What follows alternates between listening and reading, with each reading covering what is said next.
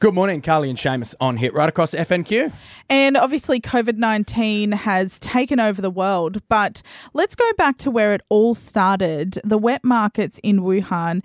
And one interesting debate that has happened since COVID-19 has reached every corner of the globe is the wet market debate and whether or not they should be allowed to go on, because to be honest, I didn't even know they existed before this. And someone that is actively working to stop wet markets and has been for a lot of years is Rebecca from an organisation down in Brisbane called For the Animals. She joins us now. Good morning, Rebecca. Good morning. Thanks for having me. No worries, and great job trying to stop it. Like Carly said, I had no idea these things were around as well. Do you know how long wet markets have been in trade? Well, I've been working in wildlife conservation for 20 years, and they've certainly been operating for that long.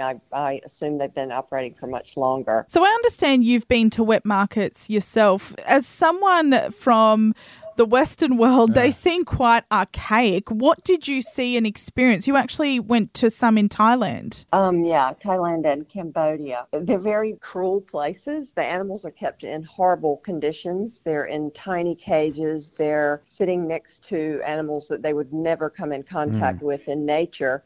An animal from South America would be sitting next to an animal from Australia. And these animals are stressed. It's hot. They are often not fed well and they get sick. And also their immune systems suffer when they're in that level of stress.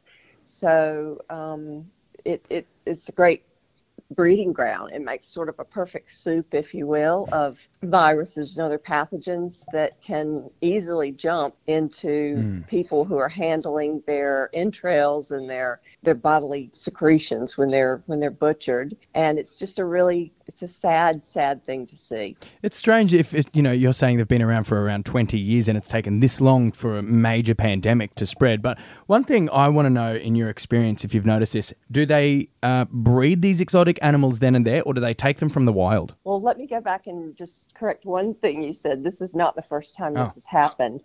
It's happened many times where diseases hopped from animals into people. We've got SARS, we've got HIV, Ebola, and MERV, and a few others. So we've known for a long time that this can happen. And I was warned back 20 years ago by Steve Galster, who's the founder of Freeland, which is one of the leading anti-trafficking organizations in the world, that the greatest chance to stop wildlife trafficking would be the realization by the public that they can cause major diseases, pandemics around the world. So we were talking to Congress about this 20 years ago. From an ethical point of view and as an animal lover, we want to see this shut down. But obviously from a World Health point of view, they need to be shut down immediately. Given what has happened and unfolded and the work that you're doing, do you realistically think that wet markets will be shut down? Because they're operating as we speak. It's a little more complex than just shutting down the wet markets. We've gotten into this situation where pandemics are jumping from wildlife into people because of the way we're treating wildlife and nature, its habitat. We're denuding lots of forest where animals live and making way for, agro projects. And we're just coming into contact more and more with animals that we would not normally be in contact with.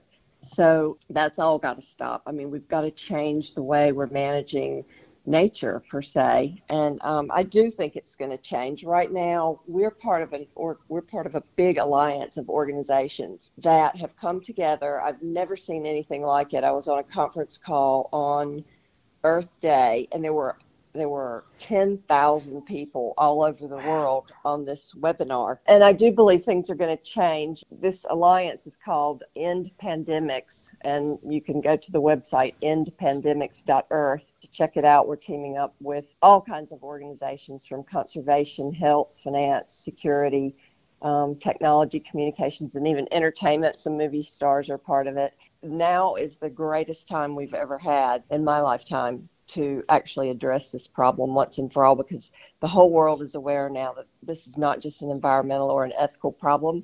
It's a public health problem that affects all of us globally. Well, thank you so much for joining us, Rebecca. Thank you for having me.